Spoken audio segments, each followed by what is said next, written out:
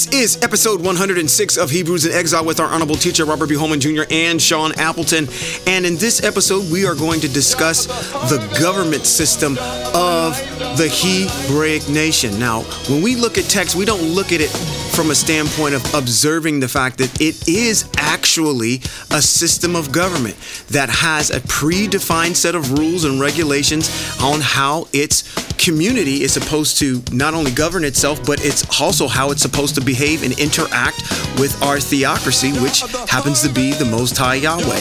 So, without any further ado, let's get into the intricacies of Yahweh's exiled empire. Hebrews in exile, you know what we do. Let's go!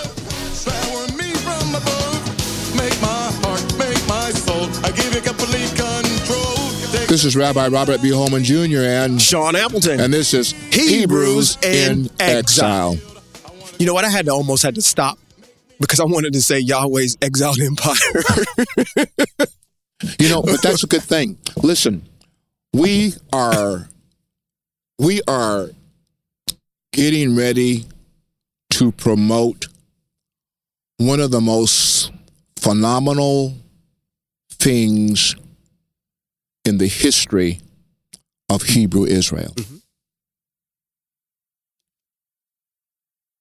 Not one Hebrew Israelite has ever thought about this, whether they be pure or whether they be Hebriskins. Yeah, Hebriskins. And that is, we've read in Scripture where Scripture always refers to Israel as the children of Israel. Mm-hmm. But children grow up. Right. They grow up. Yep. And while our Heavenly Father recognizes us as being his children, mm-hmm. yet and still, the Hebrew nation, the Hebrew nation yeah, is an empire. Yes. Agreed. Totally agreed. It is an empire unto itself. I mean, it's clearly delineated in text. There is, and you, even if you go through the litany, which we, don't necessarily have time to do, but if you go through all the litany of things that qualify a country, a nation of people, it's all defined with, you can find those same qualities that are in text. There is literally the definition of our country, our culture, even our colloquialisms are confined within that. We have a border, set of land, all that. And most importantly, Devarim chapter 4. Yes. we have rules and instructions. Absolutely. And in Devarim, chapter 33 is our song? Is it 33? 33, 34, somewhere in there. Is 33 our song? The song of Moshe? I want to say it's... Well, I'm going to find it here. It's close. You close. I'm going to find it here. I am. I'm going to it. I'm going to Devarim chapter number 33. I do believe. The Vizot Habraka. This is the blessing. And 30. I thought it was around. It's not. I thought it was around 32. Like maybe 30 or somewhere in there. 32. Hear, O heaven, as I speak. Listen, O earth, to the words of my mouth. Come on. Where is the song? We shouldn't. And you said we should know this. Yeah.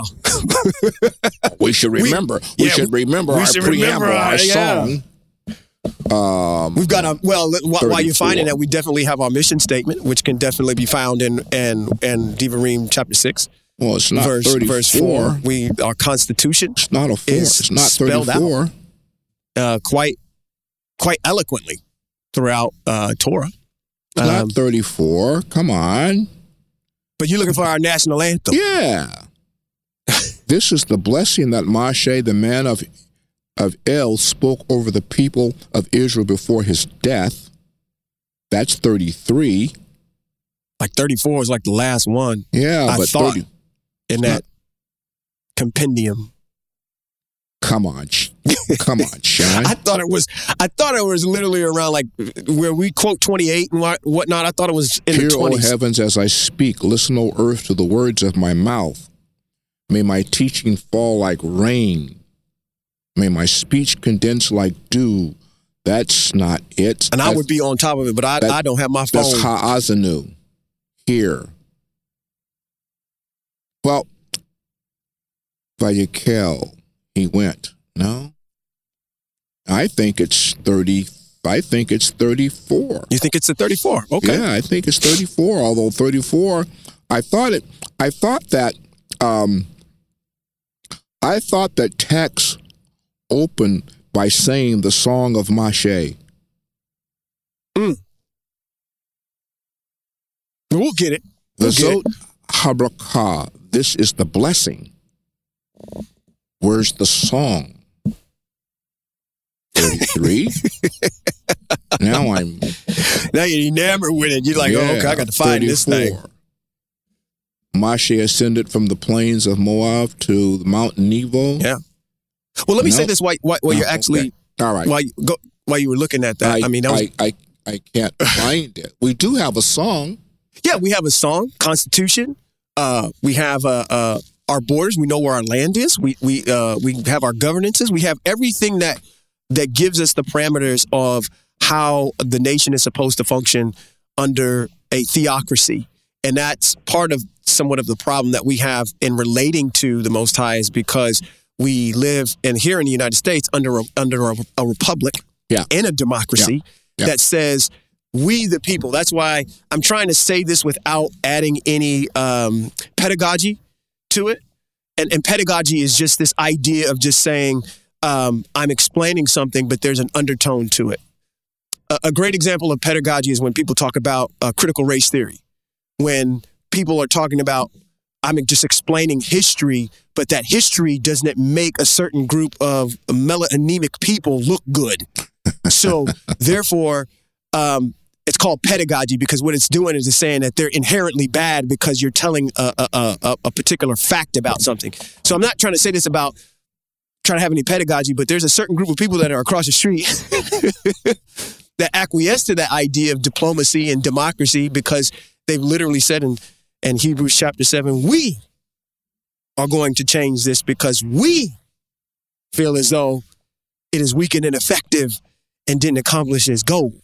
Oh, are you quoting Hebrews chapter 7? I am quoting Hebrews chapter 7. Okay. It is over there. Well, I bring this up. I bring this up with all of this that you've heard in between when I first started talking about this this evening, mm-hmm. is that we are introducing into your thought process something that is great, and that is Yahweh's exiled empire. Yes, absolutely. Yahweh's exiled empire. Yeah. And to get you to think in a broader mindset or in a broader concept as to the fact that we're not dealing or talking about something small and minute. An empire is something great. Yeah.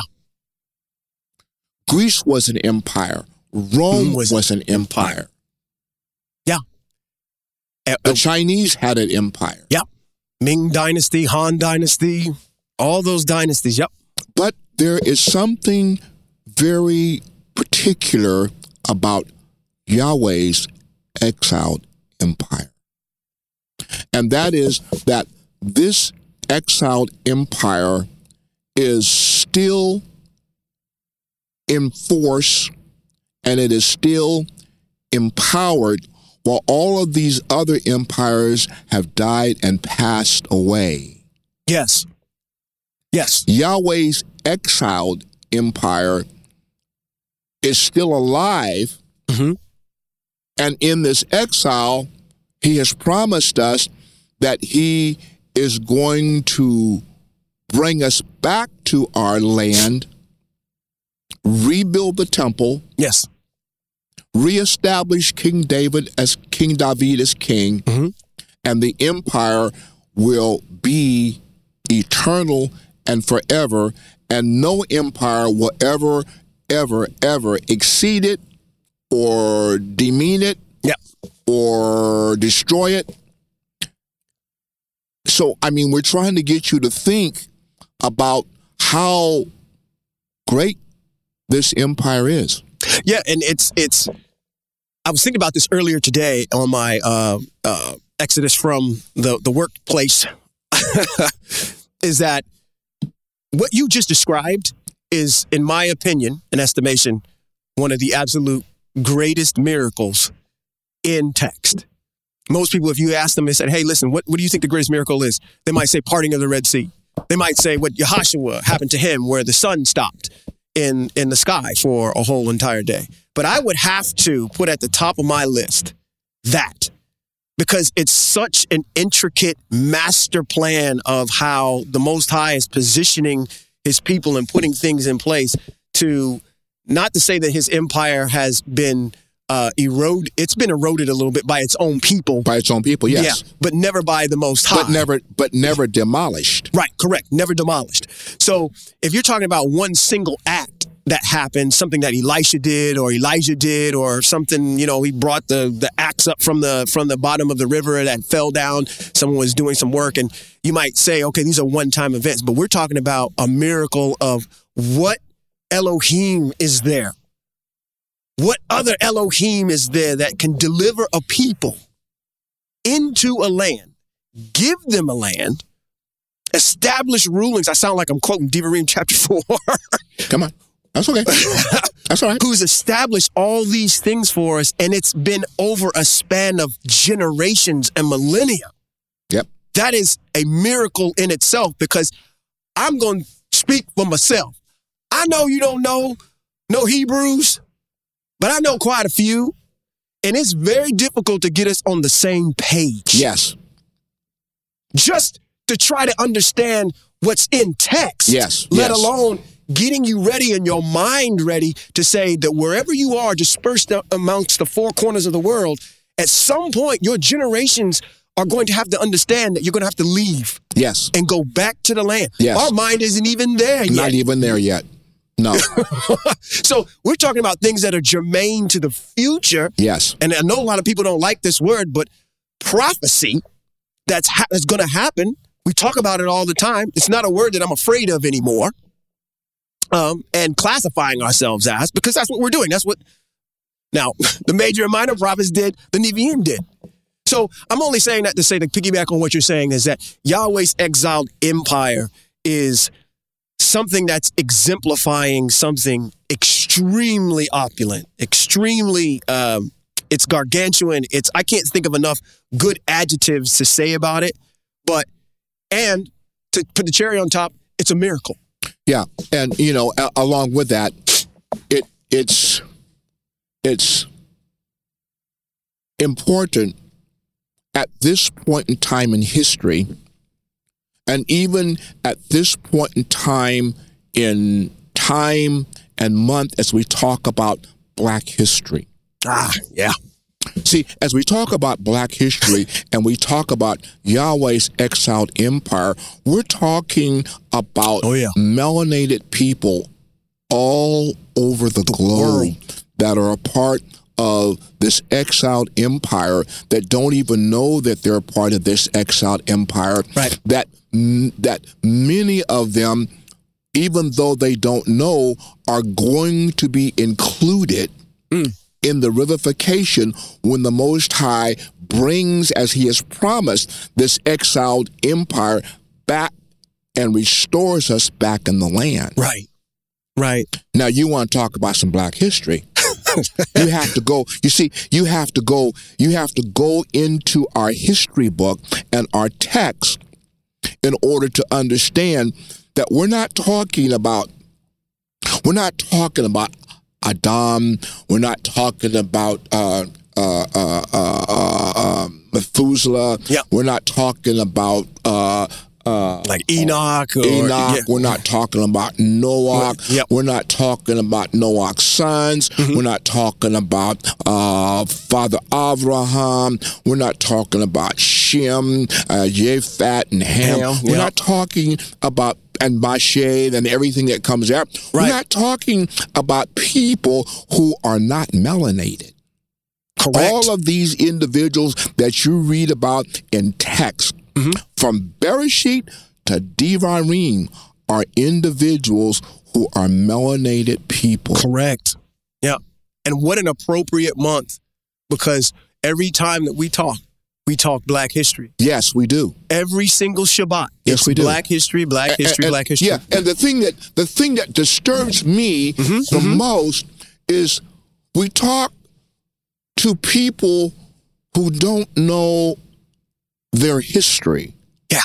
They know Black American history, but they don't know their heritage. Correct. Yeah. You see, your heritage is not, what's the word I'm looking for, is not framed by where you're exiled to. Okay. Your heritage is framed by where you're exiled from. And if you don't know where you're exiled from, although I heard a young lady today talking about the diaspora from Africa, our heritage is in the area of Africa, but up in the northeast corner. In the northeast corner, where the Most High has established and provided Israel with a land. Yes. The temple was there. Yes. And he has promised in text that he's going to reestablish the temple there and bring us back there, and that our borders are going to be expanded beyond that, because so many of the nation of Israel he's going to bring back in a time frame that you're never ever going to hear anybody talk about in a Christian church. Absolutely. And as I'm writing the book that contains our rules and our regulations and instructions for this exile, I mentioned this particular time, but I didn't explain it. Now I have to go back and explain it. That's what I was going to say. The book that you're writing is going to be so important. And I've got to get it done because it's so important to our way of life in this exile. Yeah. And the point being is that nobody knows what it is. Exactly. It's definitive, something that you can put your hands on and say, this is what's germane to us as we're out of the land.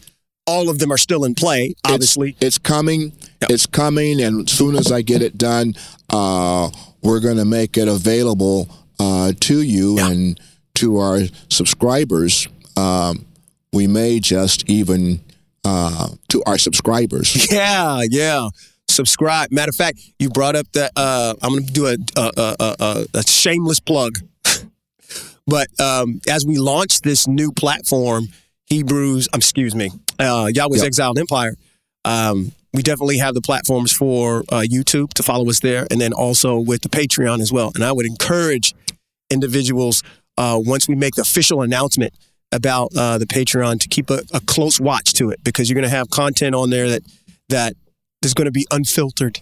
Yeah, and also want to let you know also that beginning March the 3rd, all things working seamlessly in this technology, you'll also be able to follow us on YouTube live every Shabbat.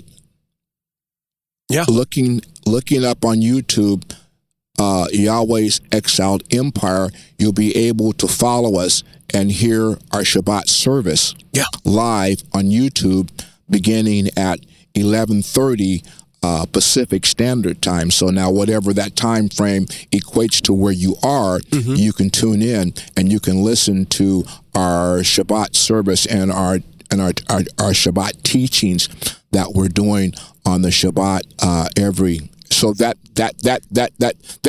if you do that, that will bring you into the family where you have a congregation that you can congregate with while it's streaming on live on YouTube, yet and still you'll be part of a body of people who's teaching pure Hebraic texts. Yes. Yes. And it's sticking to the text. We're not spiritualizing it.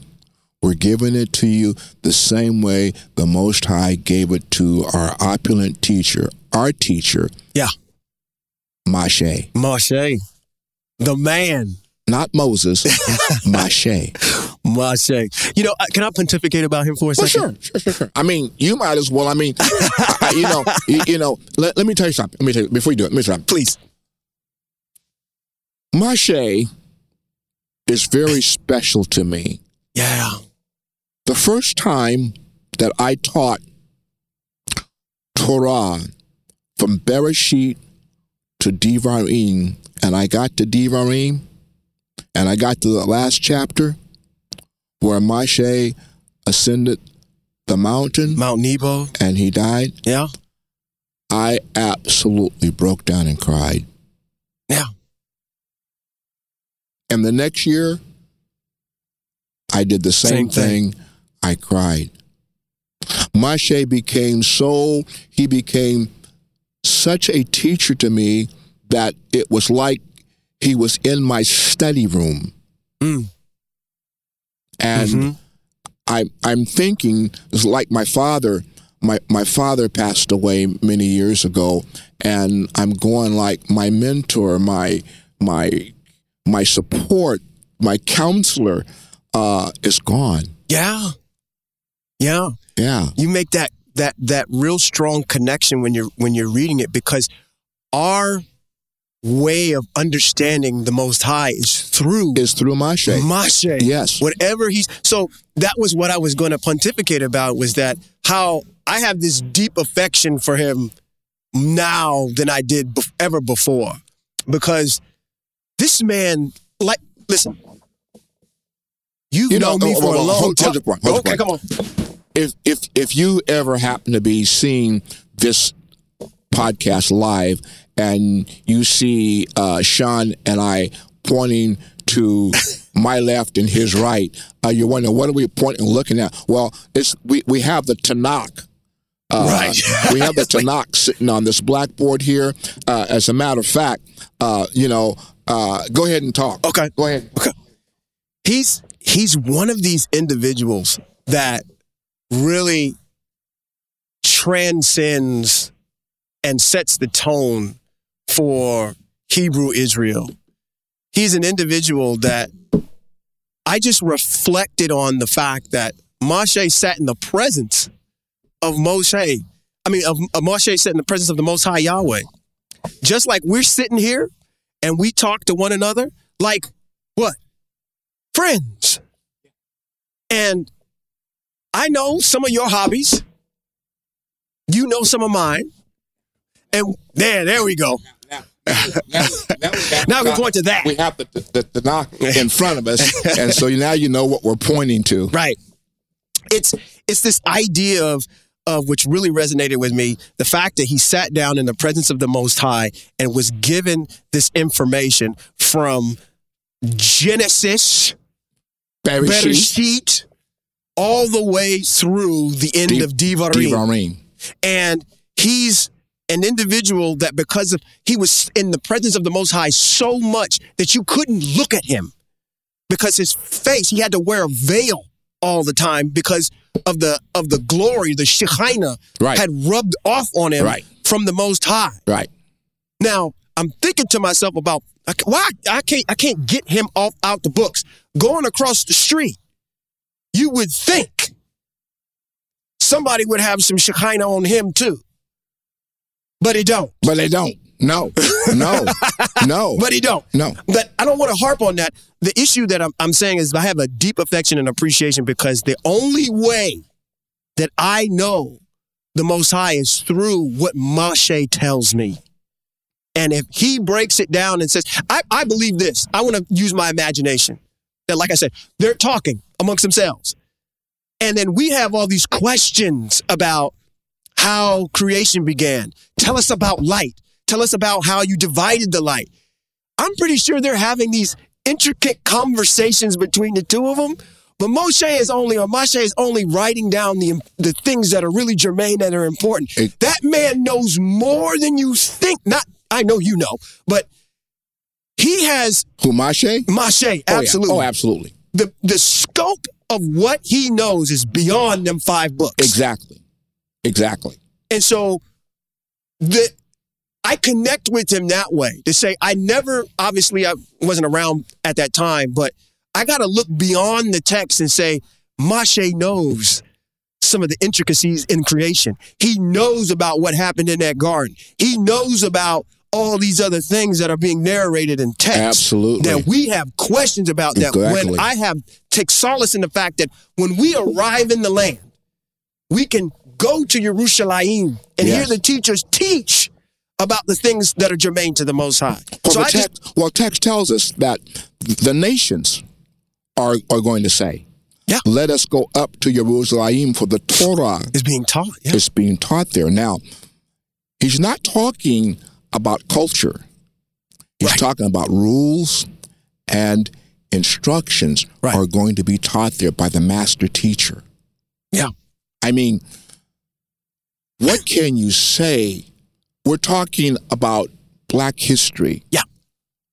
This black melanated man called Mashe was called by the Most High one of the greatest prophets of all time. All time. He was the GOAT of prophets. He was the greatest of all times. Right. If you came in there, matter of fact, I'm pretty sure I think it's in Jeremiah who speaks about it, the prophet, and says that even if, as Israel had what we call in the old church backslid, as they were in their backslidden state, he says, even if Moshe and Shemuel were here with me, I still wouldn't. Yeah. The depth that this man goes, and again, we're talking about leadership. Yeah. We're talking about all the things that here, when you and I went to Africa, we had a social poverty that we experienced while we were there. Yes. No doubt about it. We got off the plane, and I can say this for myself, I immediately experienced it. But to have, I don't know what that feels like or know what it looks like to have that kind of leadership in a place where the Most High is germane and close. I don't know what that even, I can only read about it and theorize about and imagine what it could be like. But to have the experiential knowledge of it?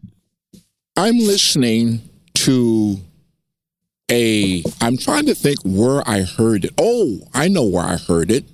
I heard it on Instagram. Oh, okay. There was an African individual who was pontificating about the leadership of Africa, and he asked a question. He says, I don't understand it. I don't understand why we Africans keep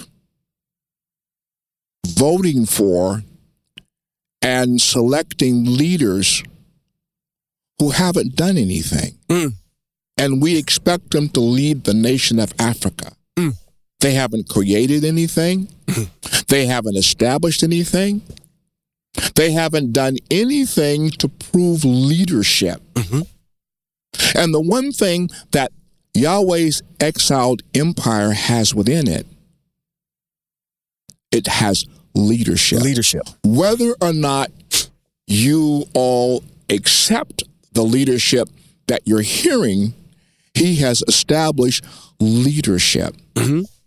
And that leadership is in sync. It is in sync with what the Most High wants this empire to know. Right. Now, my daddy said, it's a poor dog that'll wag who won't wag his own tail. But as we sit before these mics every week, whether or not, and I'm going to say it, we're providing you with leadership according to the way and the standard of the Most High, whether you accept it or not. No. But I'm okay with that. Because Shemuel had the same problem. He sure did.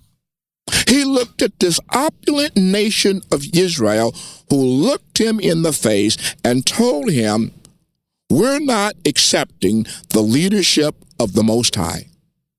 We're not accepting your leadership. We want to be like all the other nations. We want a king like everybody else. We're rejecting you, and we're rejecting the Most High. And the Most High had to come back to Shemuel and let him know, look, get your head up. Get your head up off. Get your head up off between your knees. Right. Take off your sackcloth and ashes and recognize they're not rejecting you. They're rejecting my leadership. Yes. Yes. And it's interesting. We're going to get into it soon. You know what? Y'all need to, I'm going to release this podcast this week, but I wish y'all would show up for this Shabbat because you just really teaching my whole entire, my deal at the end of the day. But which is a beautiful thing. Well, yeah, because you're teaching the book of Shemuel. Yeah, I'm in the book of Shemuel right now, and this is the thing is that, which is beautiful, and to understand about how important the mitzvot are as we speak about Shemuel, and we speak about Shimshon, and we speak about Yahashua, we speak about Moshe. The leadership is still subject to Torah. Just because they're a leader doesn't mean they get to circumvent. You think about all the problems that we have here in the United States with poor leadership and people taking bribes and all kinds of things, subversive activity that are happening in the hallowed halls of government, at least in these United States. We are, even though they're saying they swear by the Constitution that they're going to be there to uphold it, and they're ones above it, like in kind, which is a fat chance because you see people falling down left and right with that. Moshe is a good enough leader to understand that he's not above the mitzvot. Right. And he's subject to it just like everybody citizen else is. Now, but there's something interesting here. The difference with the empire, even in this exile, is within the context of the seriousness that we, the servants of the Most High, take the rules and regulations as Moshe did. Yeah. Now, you can violate the American Constitution as a leader and live.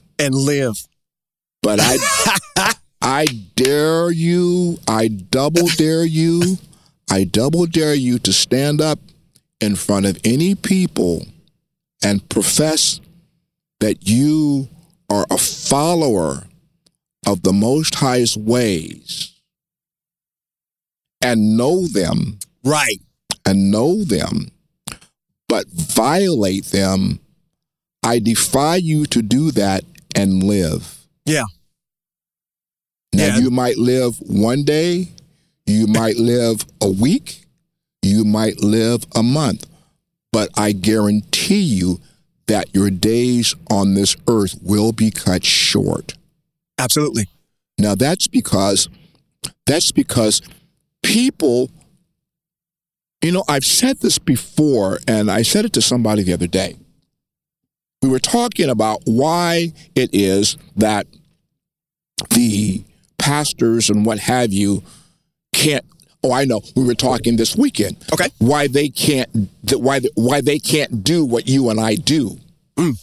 And I said it's because they do not know the Most High. They know of the Most High, but they don't know the Most High. If you knew the Most High, you would fear the Most High, and I'm not talking about the aspect of reverence. Right. You would fear him in the aspect of your very life to know that if I mess up, my days are going to be cut short. Yeah, you're a goner. I might live a week, I might live a month, I might live 2 months, I might even live a year, but I'm not going to live out the full length of my days. And you can say, well, the Most High said he was going to give us, 410 and by reason of strength. So if I don't, no.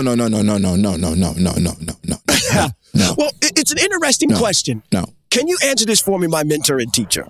Let's discuss this for a second, because I have to do this weekend. This is a great point. The Most High has written in text that when they get into the land, and it's very specific, it wasn't the intention of the Most High to circumvent the theocracy that they were living under and go to some type of monarchy system. No. But he did say, I will pick. He did say, when you have lived in the land and you want a king. Right. I'll pick him. I'm going to pick him. Exactly. So the issue here is, at the end of the day, is that I think maybe Hebrew Israel, and tell me what you think about this, is that Hebrew Israel, maybe because of the way he responded to Shemuel and saying, they're not rejecting you, they're rejecting me, as if to say, yeah, I'm giving them what they want, but that doesn't mean that my authority has gone away. Exactly. And so you... And then what's it now, to piggyback on what you said, sure, that's covered in the fact that he says, when you've lived long and you desire a king, he says, I'm going to pick that king. Mm-hmm. So if he's picking the king, then he has authority.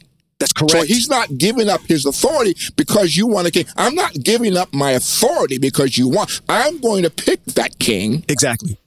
And while it is in history, y'all going to go through this process of choosing your own king.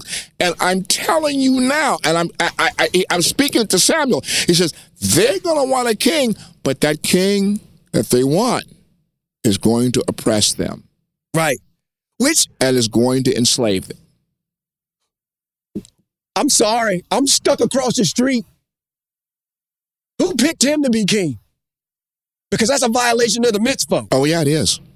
Nowhere in text does it say that the Most High said that this is going to be your king. No, the only place that that shows up emphatically is when they tacked it above his head on that cross. And here's the King of the Jews. And the Most High said that every king must write his own Torah. He said, write it. He didn't say, oh, you have become Torah. No, he said, write it. Write it. And he wasn't talking about writing the dissertation from Bereshit to Devarim. He was saying, I need you to specifically enumerate my rules and my instructions. Yep. That's what I need you to do. So the next time he fulfilled all of them in Matthew 5 and 17, that's not true. That's not true. Because we can pick out a bunch of them that didn't take place, or if it was silent about it, I'm pretty sure. Listen. Let's talk about something. We're here.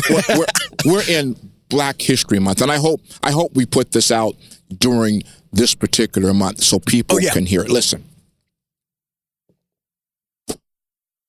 We're talking about leadership amongst melanated people. And once again, when I talk about melanated people, I'm not just talking about people who are black. Mm-hmm. I'm talking about people who are brown. Because we have Japanese that are a part of our family. We have Chinese that are a part of our family. We have Filipinos that are part of our family. We've got Indians that are part of that. I shouldn't say Indians. What's the proper name? You talking about for indigenous? Indigenous folks are indigenous native people who are part of the Hebrew nation that we don't even think about. And guess what? All these people that we're talking about ain't jumping up, spinning a pail of cotton and listening to somebody holler at them and clown them for 45 minutes. Nope, they're not. Let me just do a I'm going to do a digress. I'm going to come back to this for a minute. I was watching Instagram again. On the gram. Yep. And they had this snippet on of this church who had voted in their new pastor. By democracy, okay. And they were having this new pastor's installation service. We're talking about leadership, okay? And on the installation service day, one of the mothers stood up in the front of the church and she said, "I'm not having it." Really? Okay. I'm not having it. Y'all gonna come up here as a family and you gonna vote in a pastor? I'm not having it. And it broke out into a brawl in the church during the installation service. Now we're talking about leadership. Oh my gosh. That would never happen with Hebrew Israel. Nope. As a matter of fact, there was an individual who decided to want to stir a ruckus and declare Moshe wasn't chosen by the Most High, and he wasn't the only one to teach. That individual's name was Korach in text. But did the ground open up on him? And when he did that and had his little minions with him, the Most High spoke to the leader that he had chosen, and he told the nation of Israel, tell all of Israel to back up. Yep. Back up. Yep. Back. And they had to back up far enough that they themselves didn't slide into the ground opening up that swallowed up Brother Korach and all his minions. Yeah. See, this would never happen in Hebrew Israel. Yeah, that's where the fear and respect for the Most High jumps in. And I think, Sean, that in order to get the ear of Hebrew Israel in exile, the Most High is going to have to do something spectacular of that nature, because he's doing everything else he can. Well, let's put it this way. I shouldn't put that. He's doing everything else in what I call it? In sequence, in stages. Sure. And we don't get it. That's right. Right. Because what I was saying earlier, because the miracle doesn't happen instantaneously. The waters don't open up and you can just walk through on the same day in a couple of hours. This is something that's happening over a millennia of time. Yeah. And it's like you said, it's happening in stages. So right. because and because it's happening in stages, the Most High's warnings and his wooing of his wife is not happening because we don't recognize that that's what he's doing. That's true. That's true. Now, the only way that we can recognize that's what he's doing is by understanding the text. Yeah. The Hebrew text and the history. Yeah. Yeah. But this is Black Hebrew Month, okay? And I want to talk about, we've talked about Moshe being an awesome leader. Yes. You have taught lessons from the book of Judges. Yeah. Yeah. And I want you to do that, to explain some of that off the back of where I'm going now. Okay. When Israel wanted a king, they selected Saul. The Most High said, okay, I'm going to give you Saul. Okay? But that's what happened. Saul isn't my choice. Ding, ding, ding, ding, ding, ding, ding. I got to stop you. Because you stop taking the thunder away. Because literally when people actually hear this, and when it comes out on Sunday, the people here will have already heard this already. But the issue here is that Saul, I don't think the Most High, I think the Most High was saying, okay, you want a king? Let me give you one, but let me show you the disaster this is going to be. Yeah. So you don't want one anymore. I'm sorry. I'm sorry. I mean, we talk about how bad he is as a. I gotta go there. Please, I mean, absolutely. Saul's not my choice. Exactly. is a little boy out attending some sheep. And I want you, Shemuel, to go to his father, and I want you to find this little boy. Yeah. And the father's going to bring in all of his sons, and the Most High is going to reject them all. Yep. Until this ruddy little boy comes in from the field, and he asks, "Who is this?" Yep. And he says, "Hey." And the reason I'm bringing this up, and I need you to add to pontificate on it also, is because we're talking about leadership. Mm-hmm. King David was a leader of men. Yeah. The history of King David and his leadership of men go well beyond what you read in text. Mm-hmm. He took a band of nobodies, weak men, and made them so strong that they became human bridges. Yeah. And human ladders. Yeah. Yeah. Absolutely. It's such a complex thing, but simplistic in its as I divulge it. What you see in the book of Judges, to piggyback on what you're saying, is a series of individuals called the judges who actually are very good leaders. They've kind of been handpicked. Every single one of them actually are handpicked. Hold on. We're talking about leaders now. Yes, we are. They were strategic. Yes. War generals. Absolutely, yeah. And that is where this goes. If you look at where the Most High goes with David kind of fits that bill, even though, he's a young boy, but when you look at Shaul versus David, you see two distinct issues going on with the leadership that's there on the criteria for each of them. You can see that this individual is just kind of like a showpiece, for Israel, and this other one is kind of, he's got a greater. Okay, let's put it this way.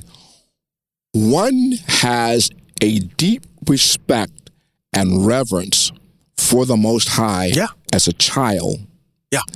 And the older Shaul has none.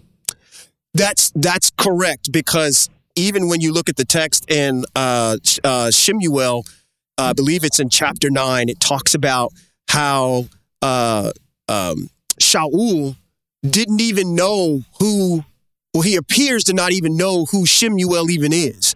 As they go into the town, the donkeys are lost. They go and they find these women that tell him, hey, the prophet is there. You need to go talk to him, because they had been on search for these donkeys that his father Kish had lost. And they said, well, the prophet is right there. And when he meets him, he acts dumbfounded. And actually his servant is the one that actually says, yeah, that's the prophet. So to piggyback on what you're saying, he has even though he's a part of Hebrew Israel, there's a disconnection from his pedigree of actually being king. And that ties back again into the book of Judges, because when you look at, I want to lead with my poster child in Judges, which is Deborah. And everybody should remember Deborah because she had an individual that was under her command named Barak. And I only say that because we had a president named Barak.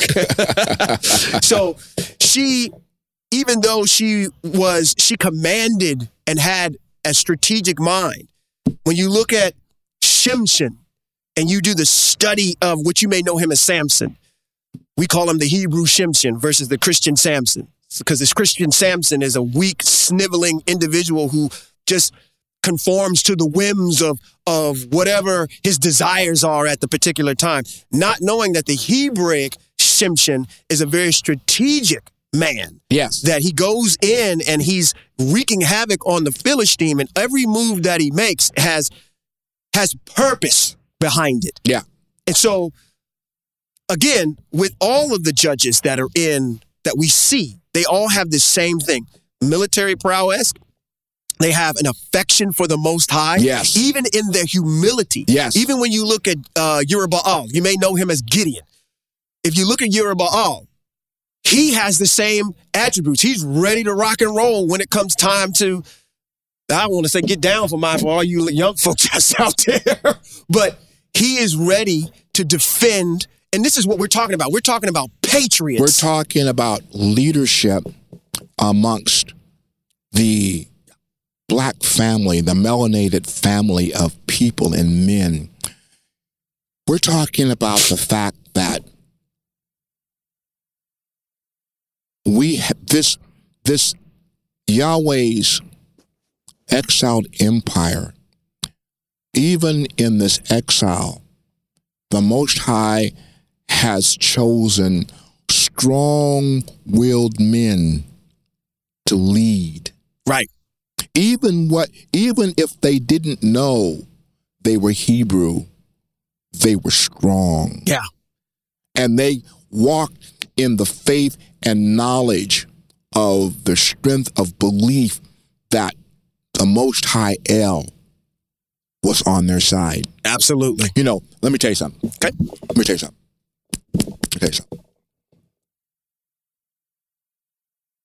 Marcus Garvey,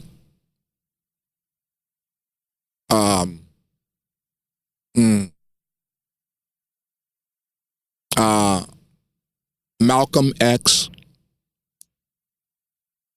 Martin Luther King, and all of the great men of color in this United States that I'm mentioning that are common names to you. Yeah, like household names, yeah. Household names. These individuals had a firm grasp on their belief system in the Most High. Yeah. And while they called him God, and while they called him Lord, and while they even referred to him as Jesus Christ, and even Allah, the Most High chose these men because they were strong in their constitution and belief and were unwavering to the point of death. Yes. And here's what I want to get to. You and I sit before these mics as pure Hebrews. We know Torah. We know what Torah says. We know how the Most High and what he feels about his laws, rules, and regulations. We know what he said about individuals who don't follow. But there's a place where we have to put a pin. We have to put a pin in the fact that we're talking about individuals who more than likely had no clue about Torah. Now, do you see the prophetic work of our Elohim? Oh, yeah. In that? Oh, yeah. If we tying this back to Black history, we're talking about the Marcus Garveys and the Malcolm Shabazz and the Martin Luther Kings. How does that tie back into Torah and the master plan of Hebrew Israel? And I have to have resolve and say that the Most High used, not to piggyback on what you're saying, absolutely. The Most High used these individuals for their ability to get policy passed in the United States so we can have a level of comfort in these United States. In the exiles that we're in. Right, because matter of fact, I'm glad that you corrected me on that, because their work isn't just in the United States. It transcended throughout the whole entire world that affected all Hebrews, or at least changed policy for those individuals that were under the guise of oppression. So I'm only saying that to say that had they not come through and did the work that they did, even though they might have known the Most High in its totality like we profess to, that they were still being used by the Most High. Yeah. I mean, I can even say, hey, listen, there was an individual that was in Mitzrayim. Now, I don't even have to finish it. You can go ahead and finish that. Named Paro. He didn't care about the Most High at all. At all. But he was used. He was used by the Most High. The Most High, as a matter of fact, the Most High told Moshe, I'm hardening his heart. I'm going to give you the answer to the test already. This is a part of my plan, And this is why this man is so great, because when the Most High is able to come down and relay to you the things that are germane with his master plan, that's why I'm saying kudos and hats off. But again, getting back to the Black history thing, these men have been set in place so we're able to worship on the Shabbat, not have crosses burned on our front lawns, and being accepted, at least in these United States, as having some value while we're here. Now we're occupying, but again, I commend these men for their efforts, but that's not the end of the story. No, not at all. Well, Sean, every year this time, I get beside myself. And the reason I get beside myself is because this America always starts Black History Month by commemorating and speaking about things that have happened since Plymouth Rock. Yeah, since 1619. And Black history doesn't begin at Plymouth Rock. Sure doesn't. Black history begins in Bereshit when the Most High created Adam and Eve. Yeah. Yeah. That's where Black history begins. Yeah. And our history is still being written in this diaspora according to the words that are written in our Hebrew texts. Absolutely. And Agreed. the sad part about it is, while a young man can be beaten to death by his own people,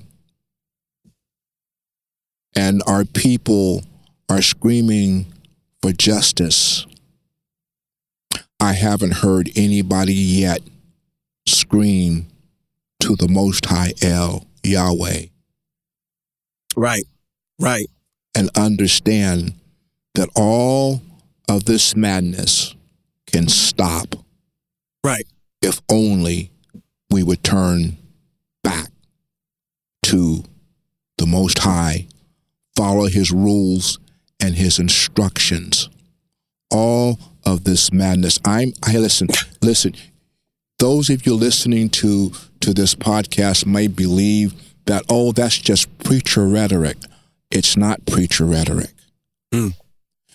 Israel, the prophet, was asked in the book of Yeshayahu.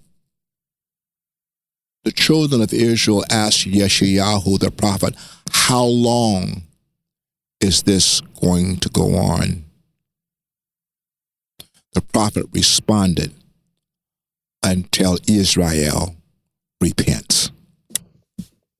There's your answer. And the problem being is that Israel, the majority of Israel, don't know that they're Israel, and they're bringing this horrible sense of the Most High's judgment upon all of us. It's kind of like D.L. Hughley's monologue when he was talking about something, and he says, you messed it up for all of us.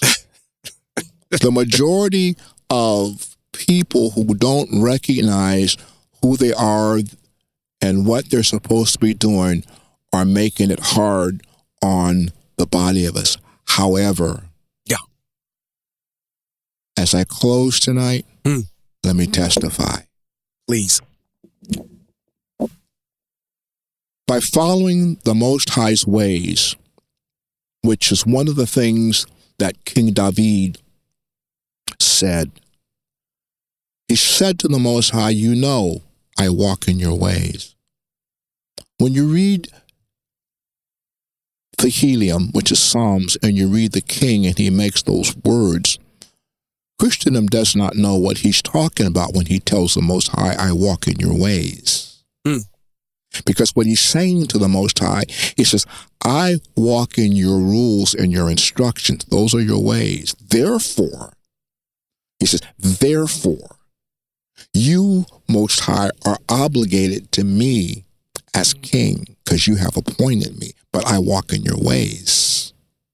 And while I have all of this bad stuff happening, I got stuff going on in my household, I got the king that the people selected trying to kill me, I walk in your ways. Well, therefore, since I walk in your ways, I know that you are going to take care of me. King David didn't die in a war. He didn't die at the hands of his adversaries. He went to sleep, and he slept with the fathers. Yeah. What I'm trying to say to you is that I have come full circle to understand that my length of days is predicated upon my walking according to his ways. And I can testify to you in more ways than one that I know he hears me when I pray. No, I don't hope. Yeah. Ain't about hope. I'm not keeping hope alive no more. No. This Right. is, I've reached the point of knowing the Most High. I know the Most High. I don't know of him. I don't know about him. No, I know him like I know you. Mm-hmm. And I know you. Mm-hmm. I know the Most High like I know my son. Mm. And I know my son. Mm-hmm. Absolutely. I know him. I know the Most High to the point that when I open my mouth, I'm not opening my mouth to please an audience of people who want to have their ears tickled. I, frankly, don't care about tickling your ears, because it's more important that your soul be redeemed in the Messianic era than it be discarded as though it never existed. Right. But I can only know that as I study Mashe, because Mashe has taught me who the Most High is and how to reverence him, not only in respect, but fear. I have studied and I have read the prophets. I understand from the prophets how to revere the Most High in reverence, but also revere him in fear. And that's where a lot of people who stand in pulpits are not. And I say to you that the length of days that they have is predicated upon one thing, and that's grace. Yeah. They don't realize that if they walked in the Most High's ways, that their length of days could be long in this world, but they would have a place of standing in the world to come. But the problem, as I close with the world to come, is that they are not teaching a world to come. They're teaching about a heaven, not realizing and having not read Psalms 112, where the Most High says, heaven is my throne, earth is my footstool. Absolutely. And there is no, absolutely, unequivocally, no writing in the melanated man's text. I said the melanated man's text. I said the melanated man's text. Oh, yeah. I said the melanated man's text. All right. Why do I keep repeating the melanated man's text? Because the text across the street is not the melanated man's text. The melanated man did not write that. But in the melanated man's text, which is Bereshit to Chronicles, written by our ancestors, our black ancestors, there is nothing in that text that our ancestors ever told us we were going to heaven. Nope. Nowhere. But the Most High did speak. He says, as I promised your ancestors, Abraham, Yitzchak, and Yaakov, that in the end of days, that even though I've dispersed you to the four corners of the world, I made a promise to Abraham, Yitzchak, and Yaakov that I would bring you back to the land. Absolutely. That's what our black ancestors told us. Uh-huh. That's what every black prophet told us. Mm. That's what our black history teaches us, written by melanated men at the behest of the one who created all things. Yeah. The text across the street that's called the New Testament is written by non-melanated people. Mm. The Greeks and the Romans are not melanated people. Mm. This is Black History Month. Yes, it is. You want to study Black history? Then open the history book and start reading from Bereshit to Chronicles and realize that every one of those names in that book are all melanated people. Yeah. Every last one of them. They were strategic leaders. They were strategic war generals. Mm-hmm. And every last one of them operated under the auspices and the governance and the rule of the Most High El. And I hope and I pray that I can follow or am following in their footsteps.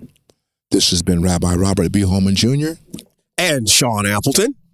And this has been Hebrews in Exile. Shalom. Shalom.